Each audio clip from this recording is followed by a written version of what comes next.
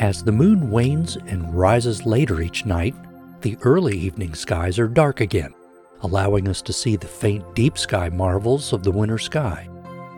One of the most famous is actually visible to the naked eye, the Great Orion Nebula. Around 2 hours after sunset, look about halfway up the southern sky for Orion's Belt, a distinct line of 3 bright stars. Just underneath the belt are 3 more stars in a shorter line running vertically.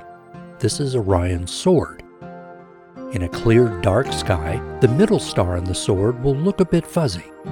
This is the glow of the Orion Nebula, a cloud of dust and luminous gas that's giving birth to new stars. Even at over 1,300 light-years away, the Orion Nebula is the closest major star-forming region to Earth. The cloud may appear small, but the Orion Nebula is over 24 light-years across. That means at the speed of light, 186,000 miles per second, it would take you 24 years to cross from one end of the nebula to the other.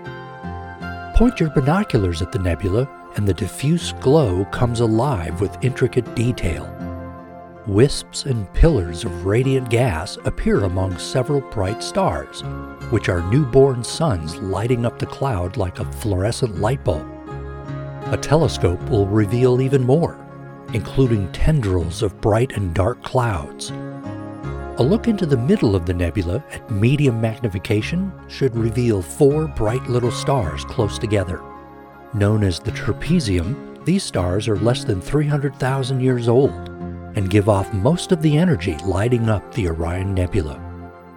With the Delta College Planetarium in Bay City, I'm Mike Murray.